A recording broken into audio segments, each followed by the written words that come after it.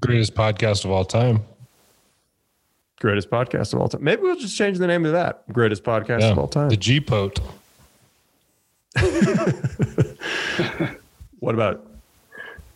Oh, I get it. G-Pote? Is that what you'd rather me say? I was thinking G-Pod. I'm like, shouldn't it be G-Pod with a D? But I get it. If you're listening to this, you might be thrown off. Yeah. Right now you're going, these guys have their audio on point. And then you're going to listen to episode 2 and be like, what happened? So maybe we just should describe what is going on. Our friend Jake Smeester here wanted to start a podcast.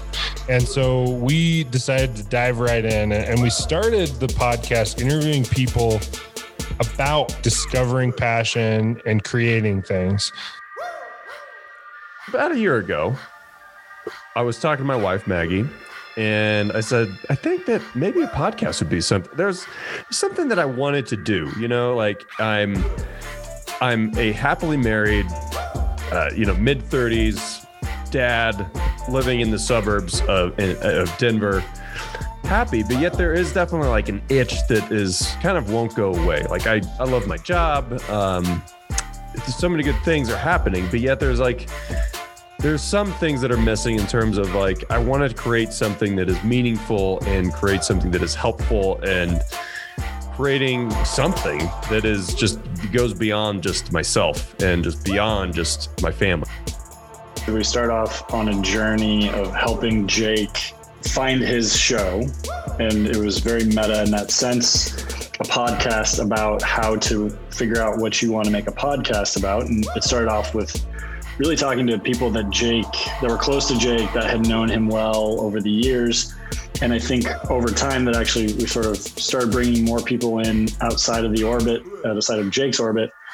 Also, the conversations I think got bigger and more diverse. And in a way, I think Jake actually began to fall in love with the idea of talking to people further and further outside of his previously existing sphere. And I think podcasts sort of took shape. It wasn't just that Jake wanted to do a show about a passion project, or that the show was a passion project, as much as there was a type of conversation that Jake wanted to be having more of. And he wanted to be having more of those conversations with people outside of his sort of normal sphere of who he's known and who he knows in the day-to-day. So I think you see that kind of rolled out over the season. We start talking to people that we didn't know or we don't know as well, and the conversations get different, get bigger, get more unique. And I think you see Jake sort of open up and get excited, and all of us get excited really about the new conversations we're having. Hold a minute. It was probably about 2 years ago. A friend of mine who travels the world a lot, we were talking, and she was telling me every time she comes back to the U.S. for the first time, that was a weird way to say that, but when she comes back to the U.S., the first thing she notices, that's where I was trying to fit the first in. The first thing she notices is that people are bad in America at follow-up questions. The reality is asking good questions is a value add to the people that you're talking to, regardless of who they are. I like the art and working on the art of follow-up questions. If you think, wow, this guy sounds like Seth Rogen, that's Ryan Holden. Hey. Finn. You even kind of hear it in the beginning of each show. We joke around about saying like, hey, welcome to the Jake Show. And I say it's not really the name of the show and act annoyed. It's the secret name of the show. There's a lack of curiosity about what people do and what they're up to and what life is actually like for people. And there's actually some insanely interesting conversations, insanely interesting stories among people that are just regular people like us, right? But if you start digging in there, you can learn a lot. There's a part of me that just wants to be better at follow-up questions, be better at asking questions. And for me, it's part of that, but it's also just like the listening part.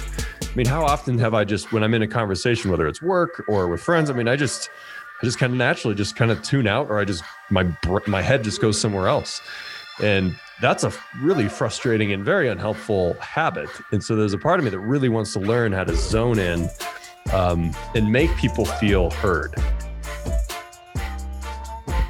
What is your drive for this podcast? In other words, what the hell am I doing here? Exactly. Given the sort of initial idea was to help Jake find a passion project, that was something that I had been doing a lot of in my past in different ways. And so I felt like, in addition to finding a lot of personal fulfillment and helping other people find that, I felt like I also maybe had some tools or ways of thinking about that could help in that pursuit. I think what's kept me interested along the way is the depth of conversations and the kinds of people that we're talking to. I personally have benefited greatly from having a lot of diverse relationships and having really good, thoughtful, intentional conversations with people who are very different from me and have opened up my ways of thinking about the world. I think good listening is not something that comes naturally to people. Maybe some people, maybe introverted people. They're probably more likely to be better listeners, I suspect. Jake, you're not an introvert, so maybe. What are you trying to say? What are you trying to say? You're a busy bee of socializing and externally processing and talking a lot. Oh, good. Thanks. It's nice of you. What did you mean when you said Google had the, like when you just Google something, or? Yeah, I was wondering what the definition of Google was. I've heard the word before, but wasn't really sure what it meant.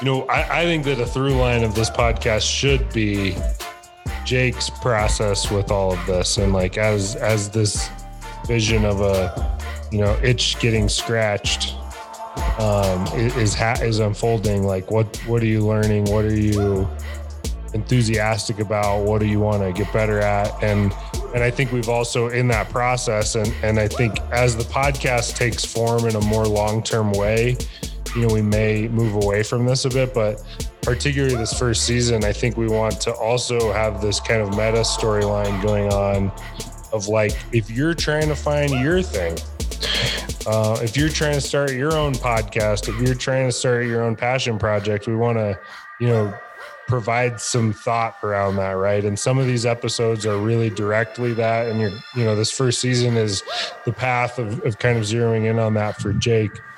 And so I just think that's one of the themes of the year, or the season, I should say.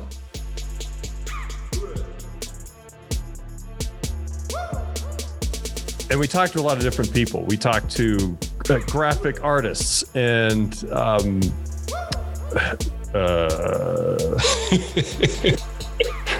That's it.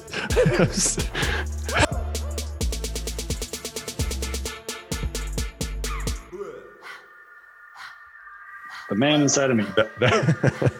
I was going to say. Arrested Development, Ryan Holdeman. I haven't seen it. I haven't heard of it. You band?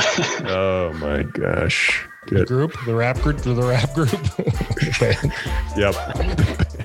Yeah, I've heard of them. Yeah. It's good. Hopefully, one takeaway from this conversation for anybody who's listening is that there's really some cool stuff on the other side of good questions and mindful, present listening. I want to create something that is meaningful just beyond myself, and that is hopefully helpful to other people.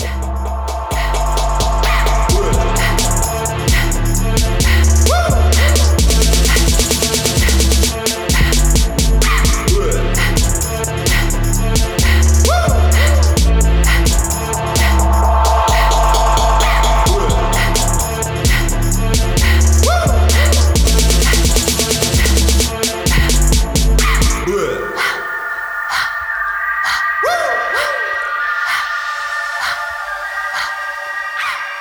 missed one thing on Finn that I want to throw in there is he makes a mean taco on Thursday nights. Oh yeah.